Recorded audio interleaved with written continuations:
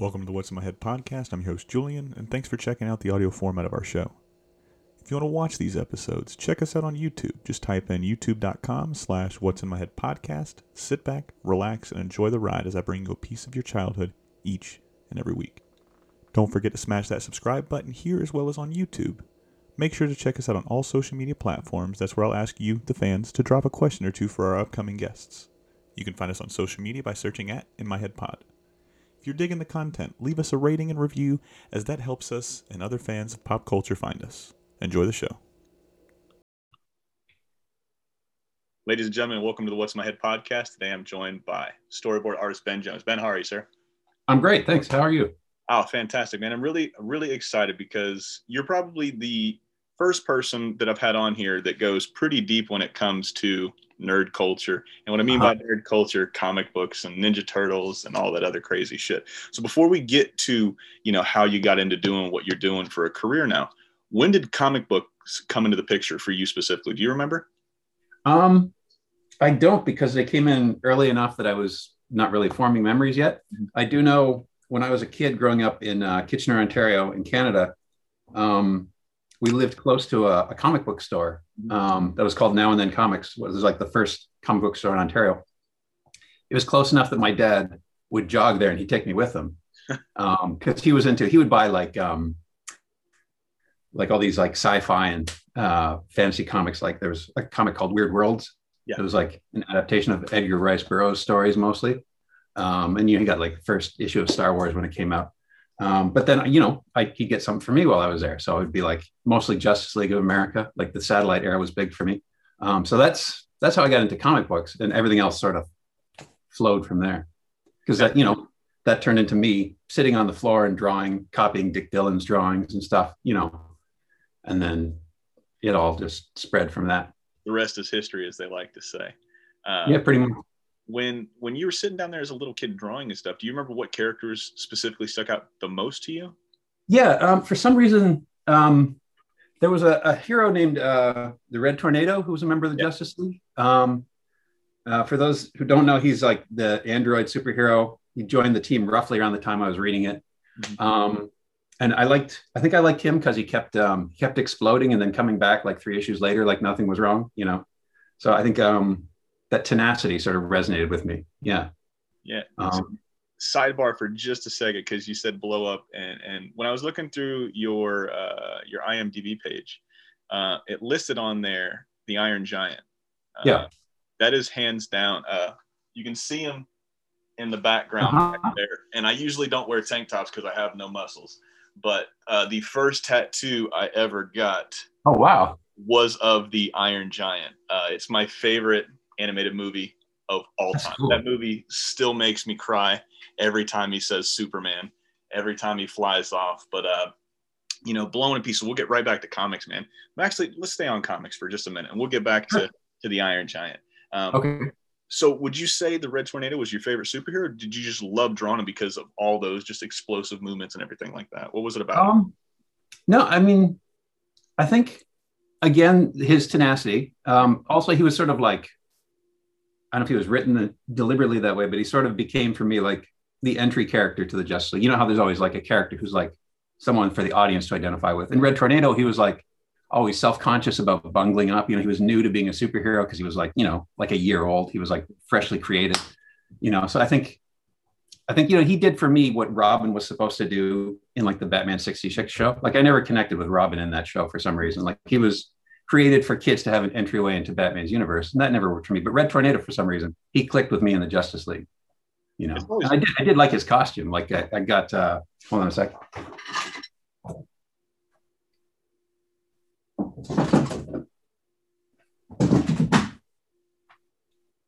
Here, I've got this. This is the one I painted when I was about 4. That's the Red Tornado. Cool, man. Yeah. And then I've also got, I bought this when I became an adult. It's the first ever appearance of his new costume. So that's the original art. So that's a costume I just spent hours just drawing over and over again as a kid, just drawing him like flying around, Now, does he still, I don't want to say speak to you because it's such a pretentious word, but do you still have that fondness for that character as you've gotten older, or have you kind of dovetailed into a different character? No, I mean, yeah, he still does. I mean, he's not in the comics much anymore. He comes in and out depending on which writers like him and which don't. But I did get a chance to work on a couple of episodes with him in Batman: The Brave and the Bold. Yeah. Actually, previously got to work on him in Justice League. So I did like a little bit of freelance storyboards for Justice League, and I had like a fight scene with Red Tornado, and I was like, I want to blow him up because that's what Red Tornado was all about. He was about getting blown up. So that wasn't in the script, but I pitched it to the director, Dan Reba, and he was like, sure, you got to run it by James Tucker, the producer, right? So I run it by James, and James is like, oh, you can't blow him up. We already blew him up this season. So I was like, yeah, but he blows up all the time. That's his thing. And he was like, no. So I couldn't blow him up. So then I get onto Batman: The Brave and the Bold, right? That's a team up show. So the first Red Tornado episode, he definitely blows up. And it was like supposed to come to me. Like we had a rotating directors. We had like 3 directors. So we'd rotate who does what episodes. I was supposed to get the Christmas episode of Red Tornado blows up, but the script wasn't ready on time. So they gave it to Brandon Vietti, who, you know, he did a great job of blowing up. It was very emotional, almost. It was not quite Iron Giant level, but it was really good. But then finally, eventually, I did get like another script where Red Tornado blew up again. And this time, James, who was the producer on Justice League and the producer on Brave and the Bold, third time, he finally gave me the chance to blow up the Red Tornado. And, you know, since then, I've sort of like, that sort of, for me, fulfilled what I wanted to do with Red Tornado. So now I'm okay with it, you know? Yeah. So I still like it when he shows up in the comics, but I think, you know, I still like him as a character, but I think I'm not as into him anymore because I finally exploded him and I got sort of a sense of fulfillment already. So with that being said, man, you go from a little kid drawing that painting you showed me, and then you become an adult, you get some original art, and then you finally get to blow him up. What was going through your mind working on your favorite character for millions of people to see? What was that feeling like? Do you remember? Unfortunately, I think it was kind of anticlimactic because it was like, you know, you're drawing it and you've got deadlines and it's just, you're focusing on like, I got to just, you know, make this a good explosion. And it's all comes down to like technical stuff like that. So I wouldn't say there was like a big emotional catharsis to it. It was just like, when it was done, it was like, okay, I'm to reorient my life around something else from now on, I guess, you know. I mean, I guess that makes sense because, I mean, I've said it hundreds of times on this podcast. I'm pretty sure the fans are tired of hearing it, but my day job, I cook for a living. Right? Sure. So I do it because the paychecks keep coming. They keep clearing on time. And he keep showing up. As soon as they bounce or as soon as they don't clear, don't show up on time, I don't show up, right? So that's kind of how working, you know, works. However, as a young kid, I always wanted to be a chef. I always thought it was the coolest thing in the world. It all started with Emerald Live. He held the entire audience captivated. It was like a magician up there just doing magic tricks. And I thought it was the craziest thing in the world. And then when you get to work in that industry, right, you're like, oh man, the hours suck. The pay sucks. The family time is non-existent. And then you go home and then you get to cook for friends and family. And there's a whole point to this story, is why I'm bringing it up. But you get to cook for friends and family. And then you start to feel like, oh shit, this is what that magical moment when I was a little kid felt like. Now, obviously you got to blow him up for your job, right? But do you think, or have you drawn him at home just for fun, free time type of thing, and kind of felt that magic again? Or do you think that's kind of said and done its piece? I haven't really. I mean, I've got like a block in my brain now where I can't really draw unless I'm being paid to draw. You know, it's a sad thing where like, because any moment that I have free time to draw, there's probably some work that's overdue that I should be doing. Yeah. So it's like, if I don't do that, then my brain won't let me enjoy drawing. It's kind of sad. I did do like a little Inktober thing like last year where I did Red Tornado on like a little Post-it, and that was fun. But so I could probably tap into that again. But I do think, like, similar to I think what you're talking about with cooking becoming a job, but you're still finding joy in it when you do it at home. I think I do have moments like that when I'm working on an animated show where I'm drawing, and it's like, you know, a lot of the time it's like there's this sort of slog of like, this has to be done yesterday. I got to get it done, and I don't want to do it particularly. But then there are a couple of moments where you're like, you get into it, and it's like a part of your brain sort of steps back and says, oh yeah, I get to do this for a living, and it's great.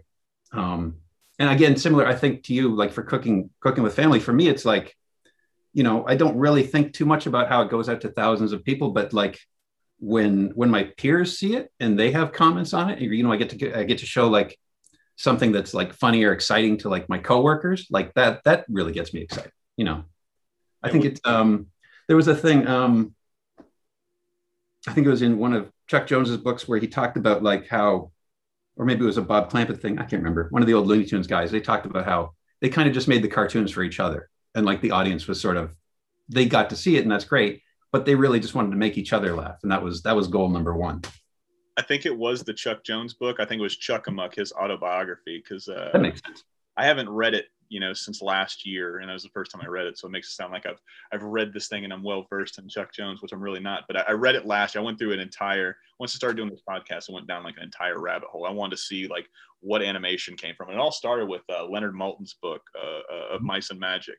And then it kind of like dovetailed into like, all right, let's read about Tex Avery. Let's read about Chuck Jones. Let's read about all these names I've heard and seen, and I don't know much about them, but I want to learn more about them. And it goes the same thing. You get the same adulation for cooking for friends and family. And when you cook for somebody that does this for a living, and you're like, holy shit, man, this is good. Or like in your case, holy shit, that was so damn funny. You're like, oh man, I still got it. Or, oh man, this is what it's all about. It's making fun, or not making fun, excuse me, but just having fun essentially at the end of the day. And going back, right? So, you know, you start drawing Little Red Tornado. When do you start noticing like, hey man, I'm pretty good at this. I think I should turn this into a profession. When does that light bulb kind of kick off? You remember? I think I had to go in a little circle on that, because what happened, you know, the first thing was like, you know, you go to school, other kids see your drawings and they're like, hey, that's a good drawing. And you're like, oh, okay, this guy thinks I can draw. Then I look at other kids' drawings and, you know, not to be a jerk, but maybe I like mine a little better, you know, and then you go through school and like kids ask you to draw stuff. So you get this idea in your head that, okay, I can draw pretty well. But in my teens, I had this idea in my head that I didn't think it was really possible to make a living drawing, you know. Don't know where I got that attitude. It wasn't anything that my parents put on me, you know, like a lot of artists will say, oh, my parents were like against me being an artist. But my dad was like, he was totally supportive. He was like, whatever you're going to end up doing for a living, you're going to have to do it for like 40 hours a week. So it's better if you like it, you know. So I would say things when I was a teen, like, maybe I'll get into like archaeology or computers or something. And he'd be like, I thought you liked to draw. And I was like, yeah, no one's going to pay me to draw. And he was like, you should draw. So I spent a year at the University of Waterloo, like learning computer graphics, and I flunked out there. And then somewhere in there, I decided, oh, maybe I should try drawing for a living. And so I ended up signing up to go to Sheridan College in Oakville, where they have an animation program. And that just clicked instantly. So that was where, you know, I decided, well, whether or not it pays, this is what I'm doing for a living, you know, and then that led me down here. Now, what was it like once you finally got to school with people that wanted to do the same thing that you wanted to do, and you all had that common interest? Was it, I mean, obviously in any profession, you're going to have, I don't want to say adversaries, but you're going to have people that you're in competition with, like, oh shit, he did that, I got to turn in something even better. Like you're pushing each other to get better. Right. What was it like when you're going through animation school? Was everybody into the same shit, or how was it? No, I think the competition, at least in the animation field, is really healthy. Like, you know, you'll see someone who does something amazing, and for a moment you hate them because you're like jealous, but then immediately after you're like, I want to be able to do that too. And, you know, you start talking to them about it and like, what did you do to do that? You know, how'd you figure out this move? You know, that kind of thing. But for me, like arriving at Sheridan College, it was a moment where it was like, because in high school, it's like, there's one or two kids who share your interest and that's it, you know, because I was a nerd growing up, and it was just like, even there, it was just like, I'm into this particular thing that nerds are into. Like maybe I'm into comic books and this guy's into Doctor Who, but that's close enough and we'll converse, you know. But when you get to college and everyone's into animation, it's just like, it literally is the entire class. Like everybody's into the same stuff you're into. It's like, it's like finding your tribe, I guess. It's just really, for me, at least it was just like, and they might still be into a different animation thing. You know, some of them are into like, so there were a lot of anime kids, there were a lot of, you know, kids who were like, I only like action stuff, and other kids who were like, I only like the classic, you know, golden age animation. But they were all into animation in a way that nobody at my high school was. So it was for me, that was like coming home.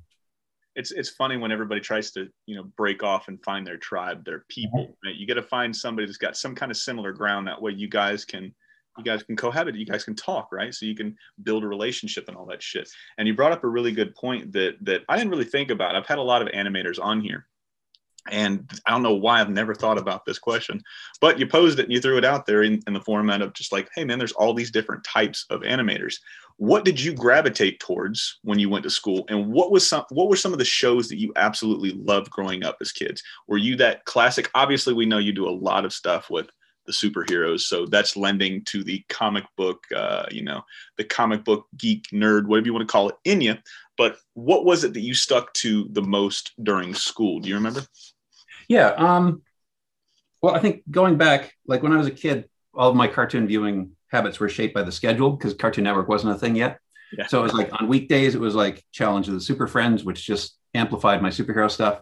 But then on Saturday mornings, it would be like, there'd be like the new cartoons, like, I don't know, I think it was like Smurfs and stuff like that at the time. And I'd sit through those. And it'd be like a little sort of like dead block where it was Scooby-Doo reruns. And that's when I would draw the most because I would ignore the TV. And then they'd play like an hour and a half, 2 hours of like classic Bugs Bunny stuff. And then I'd stop drawing and I'd watch. Yeah. So that's the stuff I gravitated to when I got to college because, that was the stuff the teachers were capable of teaching. Because their background, they were mostly all sort of Nelvana professionals. Like they'd worked on, like Inspector Gadget and stuff like that. So they leaned more towards that comedy stuff. There was actually in school, like in Sheridan at the time, there was like a lot of discouragement towards anime or action adventure stuff. Like a lot of students would come in and be like, I don't know. It's just, they taught what they knew and they didn't know that stuff. And there's sort of, there was at the time, things have sort of merged together as anime fans start putting their stuff out in American cartoons, and Japanese artists are influenced by American cartoons as well. I mean, they were originally, but we won't get into that. But in school at the time, a lot of students would come in with a head full of anime and the teachers would try and knock it out of them because there was sort of a different approach to the way things were animated back then with the Japanese style cartoons and the American style cartoons. It's just, I guess they just wanted to encourage a more like, I want to say like artisanal approach to animation. Like, because, the Japanese stuff at the time, and it's grown from there. But the Japanese stuff at the time was considered by our teachers to be very much sort of assembly line factory kind of stuff. I remember they had a lot of criticism of the sort of shift and trace method they used for animating, where it's just, you sort of like, instead of trying to figure how the shapes move in 3D, you sort of just like move it a little bit like paper cut animation, then draw it again. Yeah. But I think they weren't seeing like the full scope of even the anime that was available then. I don't know. It just wasn't their focus, I guess. And I think, to be fair to them, they did have a lot of students who would come in and be like, I want to make the next Akira, and they were just not up to it at the time. The students, that is. I know I certainly wasn't, and still am not. But it's wild when you think about because I watched anime before COVID. So when COVID happened and they told everybody to go home, Kid and I were just at home because the wife was the only one that had the job that was open. I work in a restaurant. They shut all restaurants down. She's open and she's the only one running her stores. So, it was mainly the kid would go to school for 3-4 hours because it was the end of, by the time they shut everything down, it was really towards the end of the school year. They had 6 weeks left or whatever it was. So they were just getting on there saying, hey, I'm still here. They're like, hey, read this chapter and you're pretty much done, right? They didn't know what was going on. And, so we just started watching stuff together, and it was cool because we got to bond over a lot of cool shit because he watches his shows. I watch mine. He doesn't think my cartoons are good. I don't think his cartoons, it's the whole, mine are better than yours type of thing. Right. Sure. That generational gap. And I was just flipping through, and then I'd hear everybody talking about my hero, my hero, my hero, my hero. I still go and get my comics every Wednesday when they come out. So my comic book guy at the time, he's no longer there, unfortunately. He went and got a grown-up job, is what they say. His name was Sam. He would say, hey, have you checked out my hero yet? Have you checked out my hero? And after 6 straight weeks, I'm like, dude, shut up. If I watch one fucking episode, will you leave me alone about it? He's like, yeah, just watch one. He was like, however, I wouldn't watch the first 6 because Deku, he's a little whiny and most people can't get past. Have you watched my hero, by the way? I haven't, no. Oh man, please don't. I have a lot of friends who are into it, but I haven't, there's only so many hours in a day, so I'll get to it. 100%. Hopefully you can get to it. It is one of the most well-written, well-animated. Just the manga itself is fucking phenomenal. But I'm sitting there, I'm watching it. And like I said, my anime was very limited. I watched Dragon Ball Z growing up. And you talk to most kids, once they go down either the Western animation or, they go down the anime route, they're like, oh, Dragon Ball Z ain't, because it was mainstream to them. So like everybody knows Dragon Ball Z, it's not real anime. You're not watching real anime. So then I was like, oh man, if I'm not watching real anime and that's not real anime, which this is cool, then I don't want to fucking watch anime. And I'll just stick to the cartoons I like. Flash forward 10, 15 years, whatever it was. And I'm watching My Hero. And I watched the first episode. I'm like, holy shit, this is like the Avengers. Yeah. But in Japanese form, right? And I was doing the dubbed over because I don't want to have to read. And then my kid, he reads quite well, but I had to pause it every 10 seconds to explain to him what was happening. So we just watched it in dub. And then I had so many of the voice actors that I absolutely loved that I've been watching on other shows. And it was mainly Chris Sabat, which did Piccolo in Dragon Ball Z. If you ever watched Piccolo, he also did Vegeta. I was like, this is it. This is my show. We binged that entire, I think there was 4 seasons out at that time in the first 2 weeks of COVID. I'm like, holy shit, this is good. There's moments in there where your hands are on your head. You're like, holy shit, this can't be happening. They cannot be doing this with this character. Please, please, please do not kill this character. Like there was a couple times where I'm starting to break, like I'm getting tears and my wife's like me. She's like, this is fake, right? And I'm like, I need positivity right now. I don't need negativity. I need you to pray that this guy isn't going to die right now, right? She's like, it's fake. And I'm like, right? So give me my escape. Yeah, right. So it's just a phenomenal show. And I saw somebody had made a comment about current anime now, or animation and anime, like trying to coexist. And they're like, it's crazy now. Everybody's seeing anime for what it really was 20 and 30 years ago. All these deep stories, these overarching stories that go in seasons to tell. And now you're starting to see that influence the up and coming animators of the last 10 and 15 years because those guys and gals were fans of this stuff 20 and 30 years ago. So they're trying to implement what they see into it.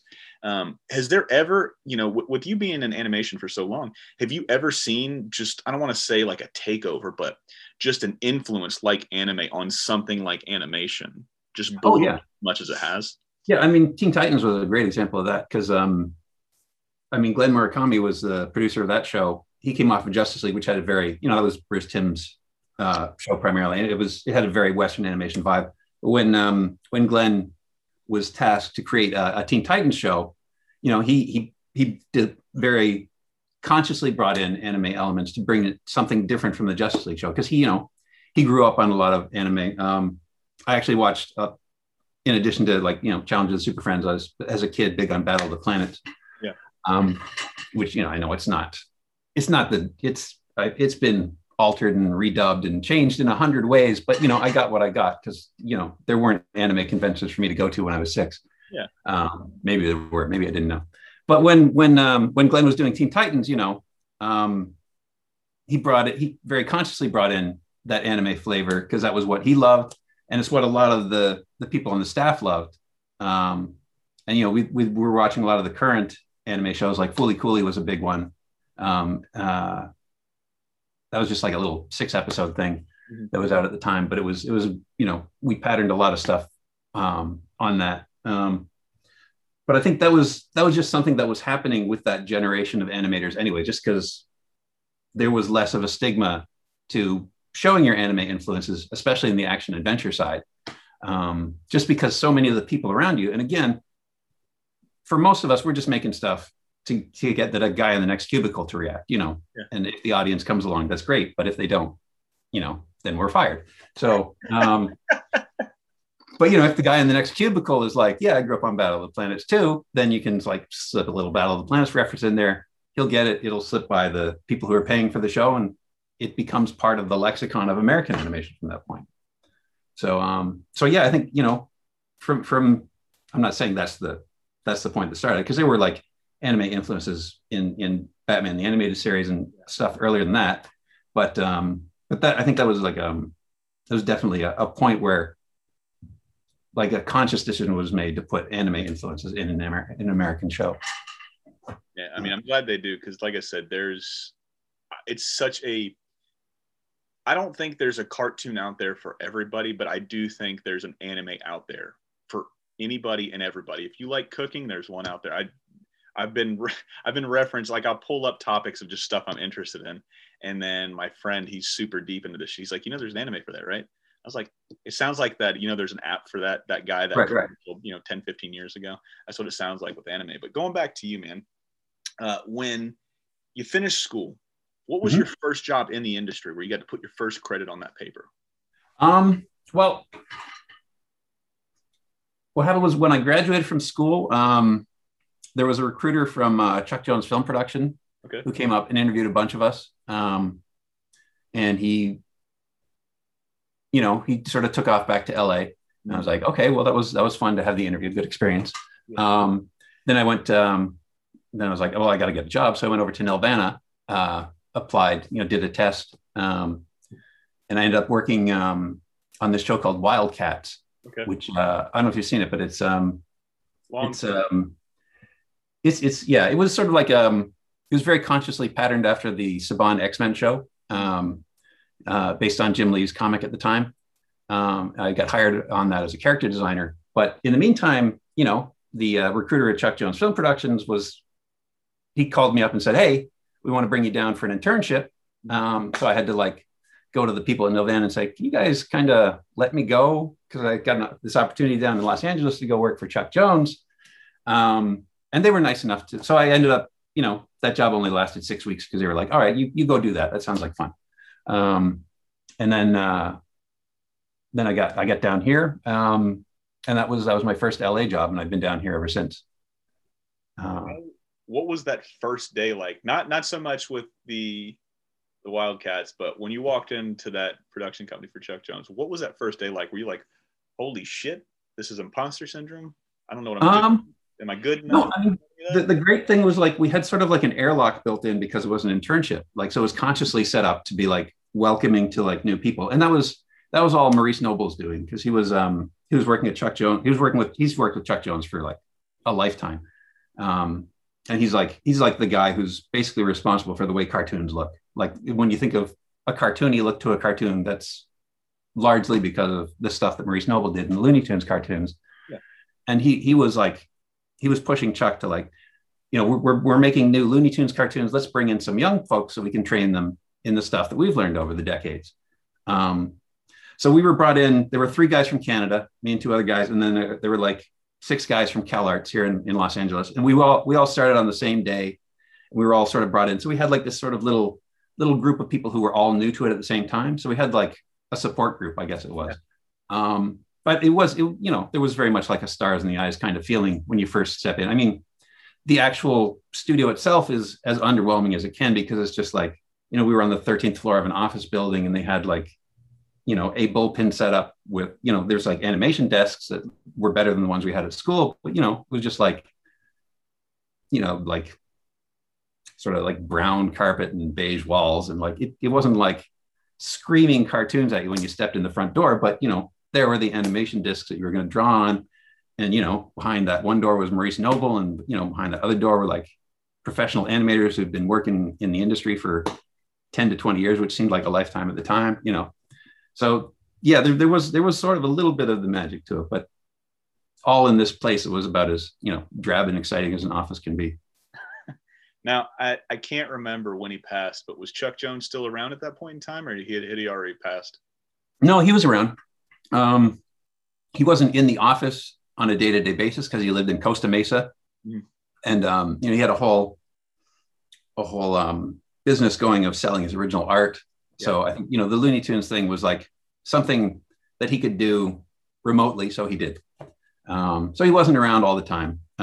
Maurice was there every day, and he was a great guy to talk to. And Chuck, he was great when he came in. I did, as part of the internship, I animated a scene with Barney Bear, not for professional stuff, but just to give me something to do. And I got to get face-to-face critique from Chuck on that. And it was great. I don't remember 90% of what he said, because it was the blood rushing through my head the whole time, because it was oh, Chuck is looking at my animation, but I do remember that I did a little smear that he liked. And that was just life validating right there. So you brought up Maurice a couple of times. What's your favorite Maurice story? Do you have any? No, I mean, he sort of hung out more with the internship had 6 students who were there as animation interns, and then 3 who were design interns. So we mostly hung out with the design interns. I do remember Maurice. He was like in his early to mid 80s at the time, but he had like a massive appetite. So we'd always go to like the Warner Brothers lot to eat, and he'd have like a full taco bowl salad, and it would just be like it's just all gone. But yeah, he was just very open and welcoming to all the young artists. I just didn't take advantage of it as much as I should have. Now, looking back on that now, what are some of the things that you learned that you still use today? I don't know. I kind of wish I had learned more, because I remember like Bob Givens was there for a little while at the time too. After the internship had ended and we got hired on as full-time artists, I remember they brought Bob Givens in. He was like one of the guys who was around at Looney Tunes way back to the 40s, maybe even late 30s. He was a layout artist. I remember I did a scene once where for some reason I had to like trace one of his layout drawings, like just to put it on like pan paper, because it was not on pan paper or something technical like that. And like I just remember tracing it and thinking, wow, this is amazing. And it's still like that tracing that I did was like, it's still the best layout drawing that I've ever done, because it was just like me just going over the lines that this guy had spent 40, 50 years learning how to do. But I didn't absorb any of it. Like I couldn't figure out, how did he do that? Like, why is this line so amazing? Like the proportions like spoke to me in a way, but they didn't like speak to me in a way that was like, here's why we're so magical. It was just like appreciating a magic trick without figuring out how it's done is what it was. So, I think, more than the art stuff, I think I learned from Bob and Maurice, just like the attitude that they had about art. Because like, again, these are guys like Bob,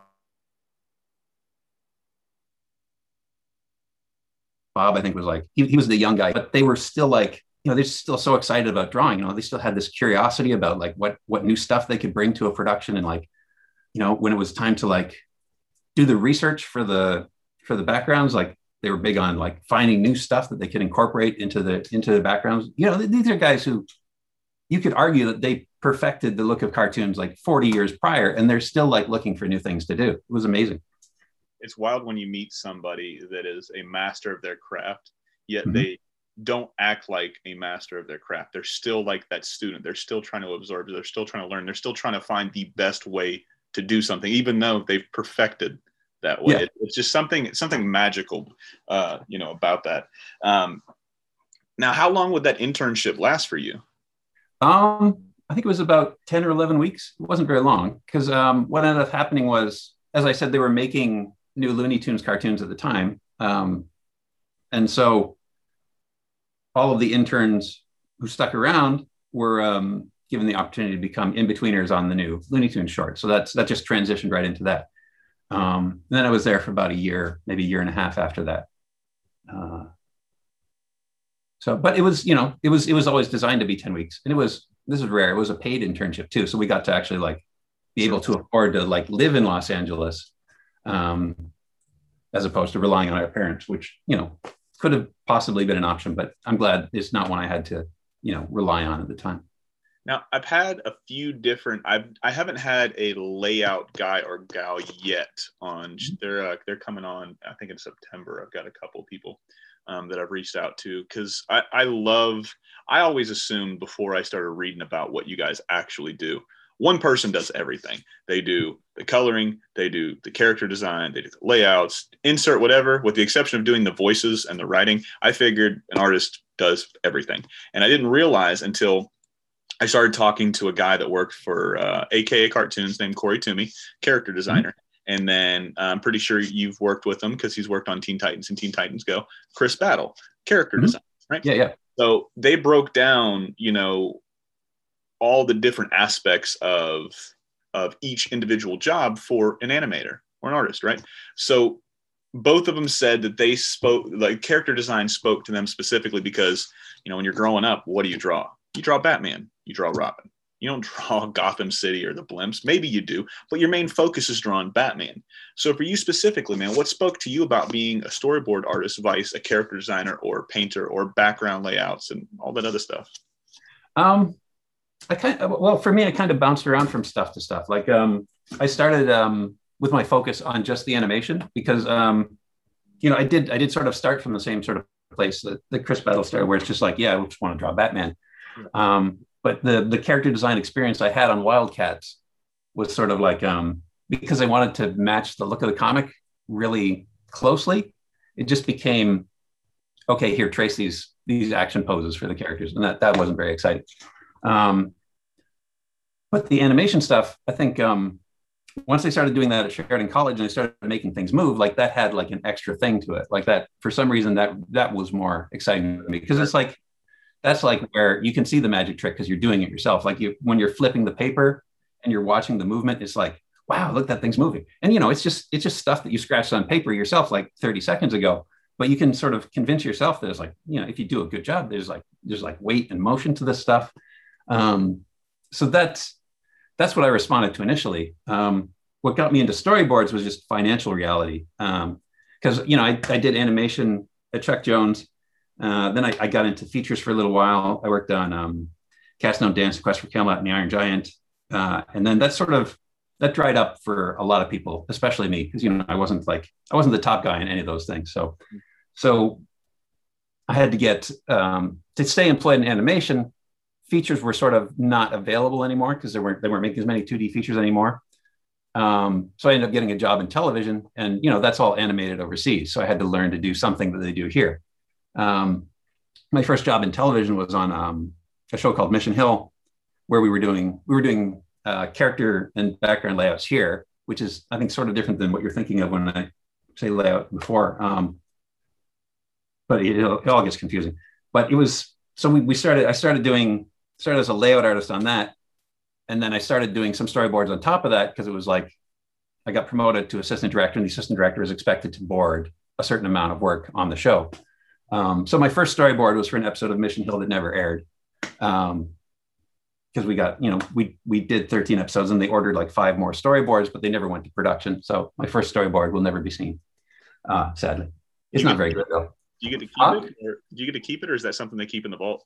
I would have had to like make a photocopy of it and smuggle it home, which I've done on other productions, but I don't think I had the foresight to do it at that time. So what do they do with the storyboards then? If they don't use, what do they do with the storyboards if they don't use them? Do they toss them, or? Well, in that case, it was a case where they weren't certain if they wanted to go ahead with the production of more episodes. So they sort of took this halfway step of like, okay, write the scripts and do the storyboards while we decide if we want to go into production on these. And eventually they decided no, but in the meantime, the scripts were written and the storyboards were done. So I, it's basically like storyboarding for a show that's never going to happen. I mean, the intent at the time, of course, was that it would go into production, but it just didn't happen for financial reasons that were beyond our control.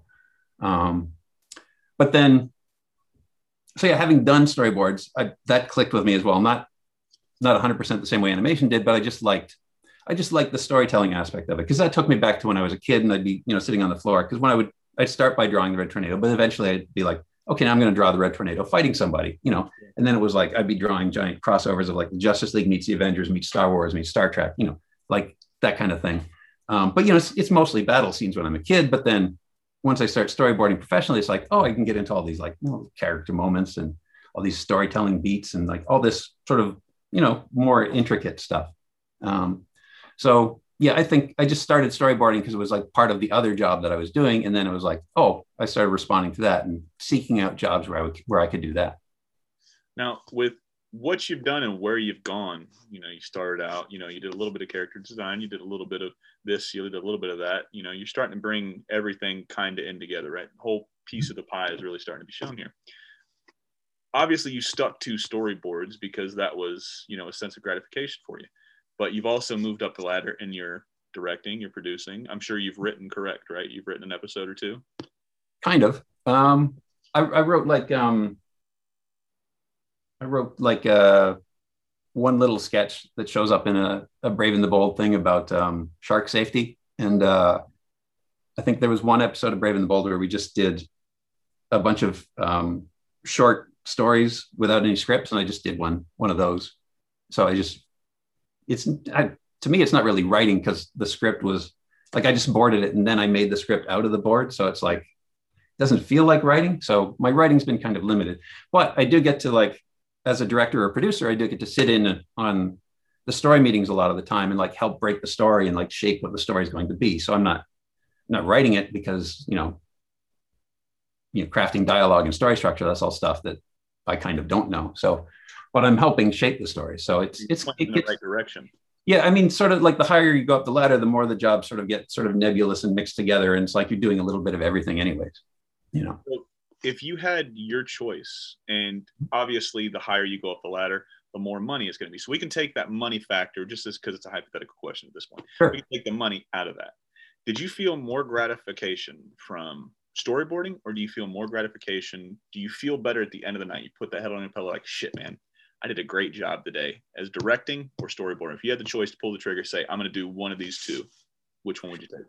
It would be directing. I mean, the ideal situation would be someone would just give me like 4 years and I just do everything myself, I mean, not everything. Like, I kind of would I would love to do like a project like some of the Japanese directors, where it's like the director storyboards the entire thing. Like that would be, I'd get shot for saying that with the gun to my head thing, but that would be like, if I could do both somehow, if I had to choose again, it's directing, but sorry, go ahead. How many storyboards go into, so if you got a 22-minute show, obviously, right? Mm-hmm. So how many storyboards go into a 22-minute show, or does it differ between show to show? Like the number of drawings? Just as far as like a storyboard goes, because obviously, what is it, like 6 to 8 panels per storyboard? Well, I mean, the reality is you can break them up any way you want. Nowadays, mostly storyboard artists end up producing like animatics, where they because we're mostly working in a program called Storyboard Pro, where you can take your storyboards and turn them into like little movies as you're working on them. Mm-hmm. You sort of export a movie instead of the old thing where you would export, like on Teen Titans, it would be the storyboards were all printed out on paper, like 3 panels per page. Yeah. And, it would be like about this thick for an episode. Like, holy shit. Yeah. But then, nowadays it's good for the trees. We don't use any paper. It just comes out as like a digital file that's probably not timed out properly. So we have animatic editors who fix that. But it's just like a movie file at this point. So it's yeah, I'm not sure how to answer that, because it's. Oh yeah, no, it's fine. Because like I've seen, I've never been a part of what you guys do. I'm just a huge fan of what you guys do. Sure. But going back and just like looking at videos of old pitch ideas on YouTube, you can go in there, you can type anybody, pitch whatever episode. You go up there and you see some people just put them on their walls. They go on they look like serial killers, essentially. They got push pins and they're popping them all over the place. And you've got a laser pointer going point A to point B to point Z. It's going to end over here. And you see other people where they've got like actual poster boards with little frames, and then they do everything, and then they explain the transitions in between. Like, oh, he's mad over here and yelling, he's choking him out, but he's doing this because X, Y, and Z. With that being said, and we're going to get back to Iron Giant, I promise. We're going to get to a little bit of Teen Titans before we go. But when everything made that transition from pen and paper, pencil and paper to digital, was there a huge increase in workers' production? Obviously, you have to learn all the new programs and all that other shit. But you specifically, when you went from pencil and paper to a digital program at this point, did you see, that change as far as productivity goes? I don't think there was. One of the things that I think is a difference between like putting stuff on the wall and not doing that is like the storyboards you put on the wall are generally for like cartoons that are going to be animated in-house, if that makes sense. Because like like the old Looney Tunes stuff, you'd see photos of like Chuck sitting with Mike Maltese or Ted Pierce, and they'd be like looking at the storyboards on the wall. Those storyboards can be very limited in what they're showing. Like they can just be like, here's a frame, Bugs Bunny's in it, he does something, he throws a pie at Elmer Fudd or something. If it's being animated in-house, you can just hand that off to the layout artist, and he can flesh it out, and then it goes to the animator, and then it gets animated, and you can watch them every step of the way. with a lot of the television productions, especially the action adventure shows, the animation is going to be done overseas. So the storyboard has to work basically as the layout as well. So that means every action has got to be posed out. So there's going to be more panels. At that point, sticking it up on the wall sort of becomes counterproductive, because it's like, by the time you've covered one wall, that's like, it's about 30 seconds of the show, and you've still got another 20 minutes left. Well, so those that generally they produce animatics, or they just, a lot of the meetings would just be like, we'd have the storyboard in like a thick binder, and we just flip through it and go through it like that. But I think with Storyboard Pro, I don't think it sped anybody up, because there's the added step of like of putting it into the time frame. Yeah. And some people are just like, I'm just going to dump it there and let the editor figure out. Some people they trim the fat. Well, some people, it's like they get feedback from it. So it's like, you can see if a pose is working because you can just time it out right there. Because, sometimes you can draw a cool action pose, and then you send it to the editor, and it's like, well, we don't have time for him to like flip in the air 3 times before he lands. That's going to look ridiculous. He's going to look like a helicopter or something. Mm-hmm. So I think any trade-offs in like efficiency have been sort of offset by like the fact that the program can do other things. And then you're tempted to play with those toys while you're working on it. It makes sense, right? You got to play with all the bells and whistles, right? Sure. So going back to, like I said, my favorite animated movie of all time. Now, you said you weren't the head honcho on those 3 movies you put on, but what did you do on Iron Giant? Well, in each of those 3 movies, I was like the last animator hired. So I would get like a lot of the sort of the scenes that are just connective tissue, like on Iron Giant, I did a lot of stuff with the soldiers who were running around at the end, like little tiny guys in green, and they shooting their bazookas, and I get to put a lot of stuff into that people don't really notice. We did get to do a scene where like Hogarth introduces himself to Dean. It was just some quick little dialogue scene, but it was fun. But yeah, it's, I don't want to diminish my experience. I had a great time on the movie. Yeah. I just don't want to like steal any valor or anything like that. That movie would have been just fine without me. Like it was absolutely like Brad Bird's vision on that film. And, we all felt when we were on it that we were part of something special. But again, I'm just saying I was a very small part of it. I'm still proud of the work I did on it. I'm very proud of the movie, even though, again, would have been the same without me. Everybody's got their part, man. You were a part of that movie, no matter how small, how big it was. And I appreciate what you said, because there's a lot of people, but especially, I don't want to say especially in your industry, because I've heard war stories about your industry as far as like who takes credit for what. Oh, I know I made this. I'm the dad of XYZ, right? And it happens in everybody's profession, really. It's not just animation, but like I said, just since we're talking animation, I hear horrible stories. And comics, I'm pretty sure you being a huge comic book guy, the story of Bill Finger and Bob King. You know how much Bill Finger put into that, and he did not get credit until 40 years after he died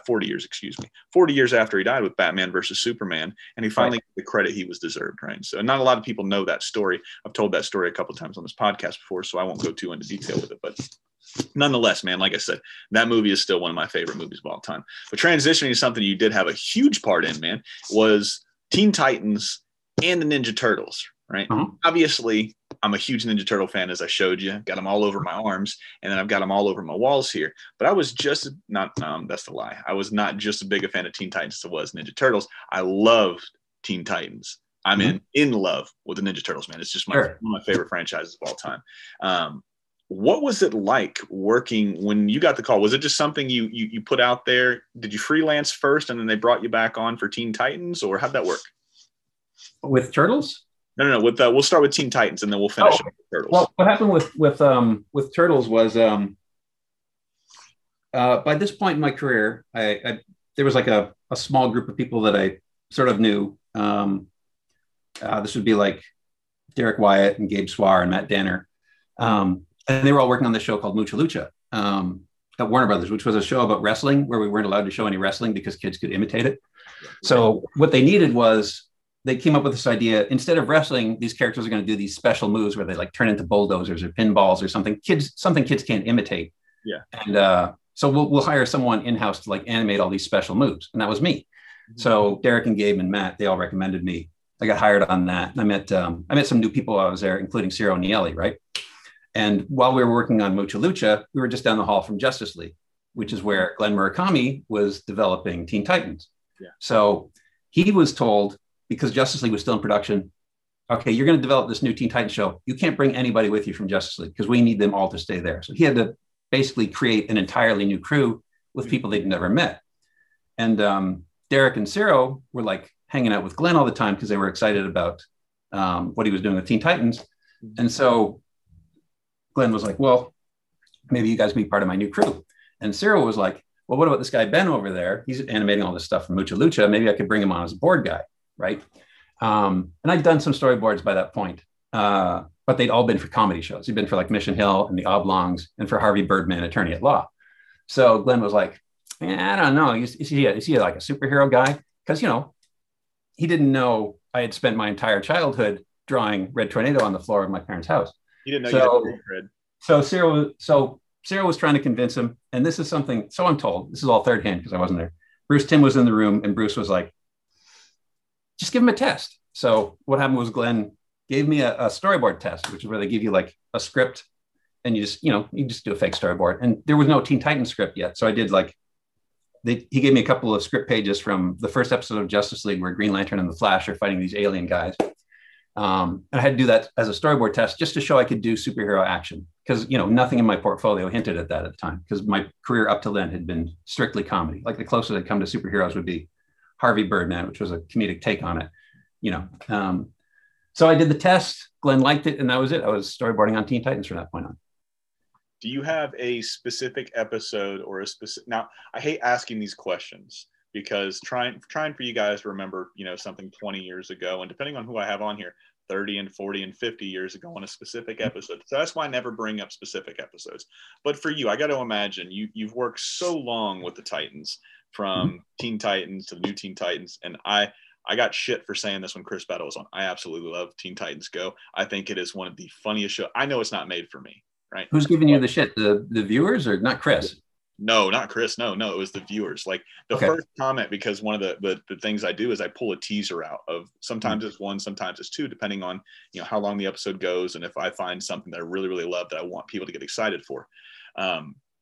So I pulled the episode where Chris was talking about how he got into art. And I think we started talking about Teen Titans Go, and I said it was a phenomenal show. I loved it. I thought it was fantastic. But I got to imagine that you've had, you know, countless storyboards throughout the entire series and throughout all three series at that point, really. But do you have one from the original Teen Titans that you absolutely love that you storyboarded? Yeah. For me, like the big breakthrough board for me was I did the chase sequence in Mad Mod.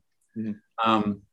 So it's we had these things that we ended up calling them romps, where it would be like it's just like a musical montage where it's just the storyboard is usually kind of vague about what goes on, and the storyboard just goes fucking crazy with it.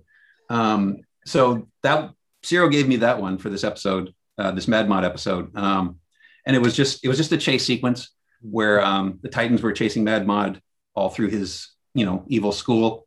And we'd compiled like a list of stuff that we were using as influence, like Thief and the Cobbler and Yellow Submarine, just trying to get into that sort of mod era, that sort of like 60s era that Mad Mod came from.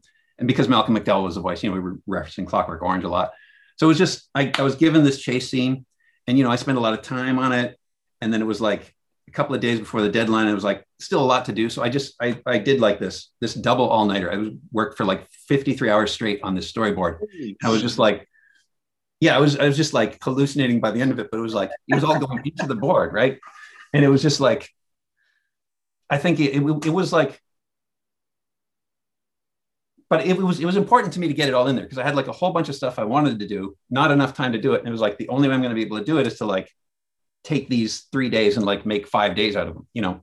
And I think it worked because like that board, for whatever reason, translated more directly to the final animation than any board I've done before or since. Like, you know, there's always stuff, you board stuff and it gets misinterpreted overseas, or they have a different take on it, or they just don't quite get it. This one, it was just like everything I wanted to happen in animation came back almost exactly the way I envisioned it in the board. It was like it was just like if I had gone over there and animated it myself, which, of course I can't do. But so that was the board for me. That was like my sort of like guiding light for Teen Titans. Because it was like before that, I was sort of like trying to figure out what the show was and what my take on it would be. But after that, it was just like, and it was like a thing too, I think, where like a lot of people on the show were like, okay, well, Ben did that. We can give him other weird stuff, Yeah. Yeah. With that being said, 53 hours, that's a long. Like I said before we rolled, we just had our second child July 1st, right? So I took the entire month off. Well, that's August now at this point. Holy shit, man. Year's just going by. I took the entire month of July off, right? And what I forgot from the first kid to the second kid, because it's been 11 and a half years since I've had a baby. Well, I haven't had a baby. The wife had a baby. I was just there to help and coach it along and do the best that I can and get screamed at and my fingers crushed. But I forgot how little sleep you get, especially right after they're born. Oh, yeah. I was up and she was up for about 60 straight hours. We didn't sleep. Like anytime somebody came in the room, and they were all nurses, it was all great people. So I would get up, what are you doing here? Not really, but I was just like making sure that they're okay. They're supposed to be here, that type of thing. Cause you hear horror stories about people, stealing babies and shit like that. Sure.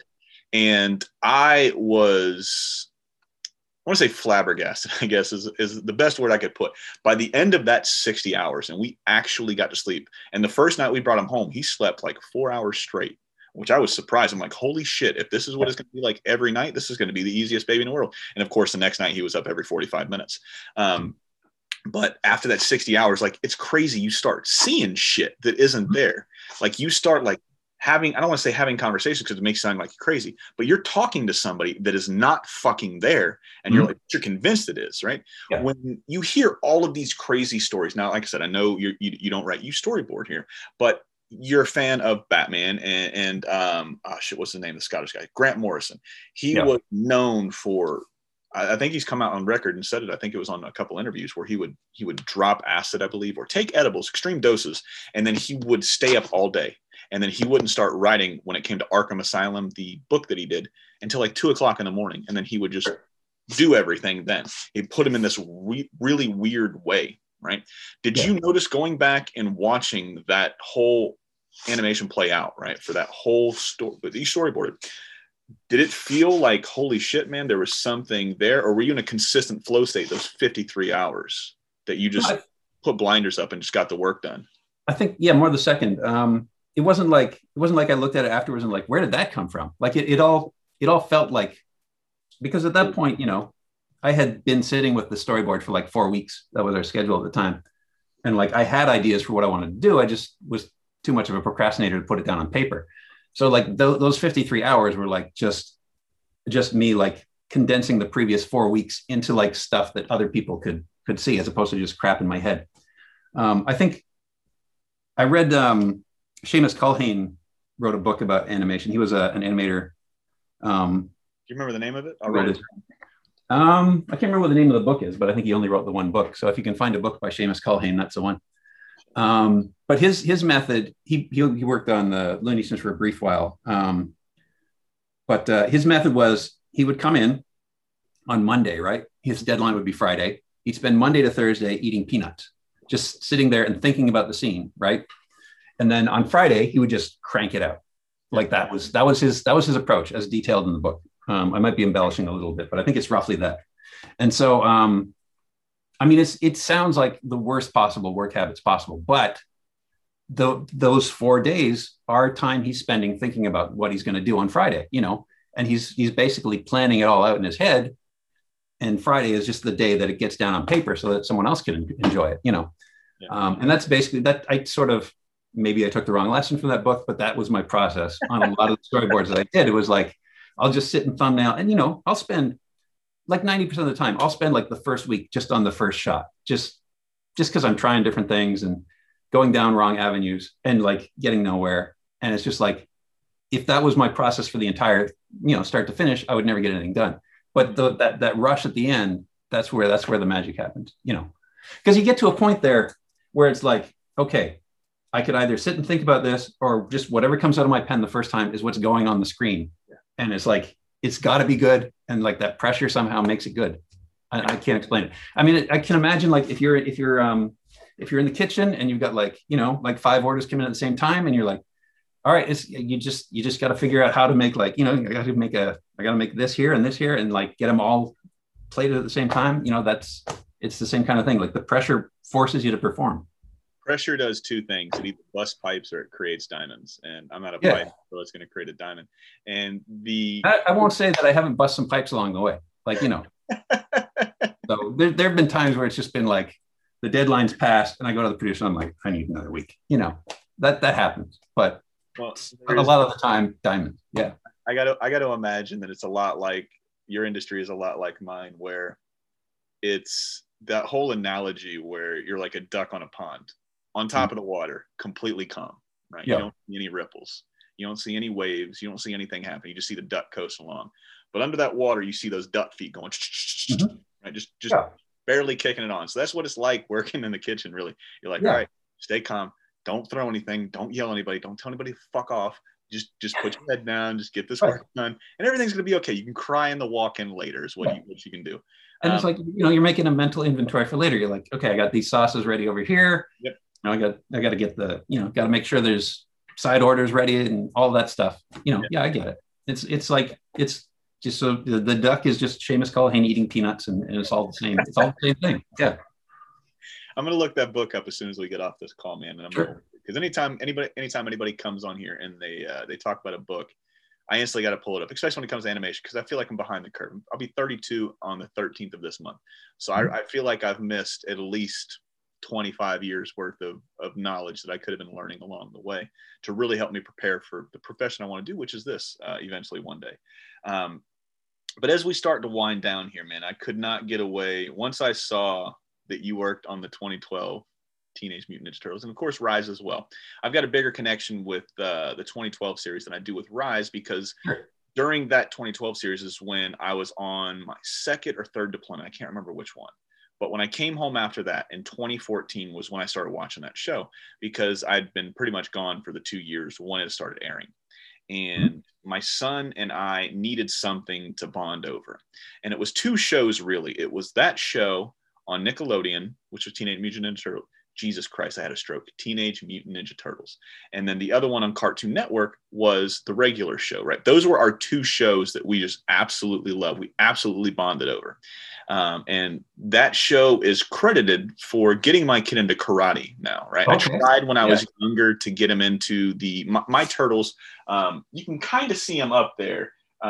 More towards the end, but was the Jim Henson Productions for the 1990s movie, the original, that the live action first movie. That was my introduction into both pop culture, comic books, and Ninja Turtles. Like once that happened, I was like, there's no fuck. And I'm a huge basketball guy too. So I'm like that hybrid nerd where I like a little bit of sports, but I like a lot of bit of nerdy shit. Right. So it was pretty much that, hands down, hook, line, and sinker.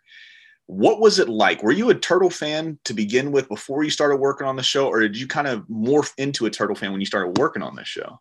Not really. Because what happened was, when the Turtles came out in the comic book shop, like I missed that train entirely. Because what happened was, first issue came out, it was an instant hit. Maybe it took a little while. But by the time I noticed it, it was like first issue was like $20, and it was just, for like a black and white comic. And, all my comic books were like $20 and they were color, maybe they're like 35 cents at the time. And maybe it's not that long ago. Anyways, by the time I noticed that the Turtles existed, it was like the entry fee was steep. It was like $20 for the first issue. Next week I go back, it's like $100. That's how fast that took off. So I missed that train. And I think, by the time the cartoon came out, I was like, nah, I'm not, it's not for me. But the 2012 show, that was produced by Ciro Niali, who I'd mentioned earlier. He is a big Turtles fan. Like he's that's the stuff. He's a couple years younger than me. That's the stuff that hit him at the right time, So his goal, like when he started making it, was like, I'm going to do it right, because like all the cartoons up till then, it sort of lightened it up a little bit, which it seems like that's the kind of expectation that a lot of, because you look back at those original comic books, and they're designed as like a parody of Daredevil, basically. So they're really dark and gritty compared to what ended up on the screen.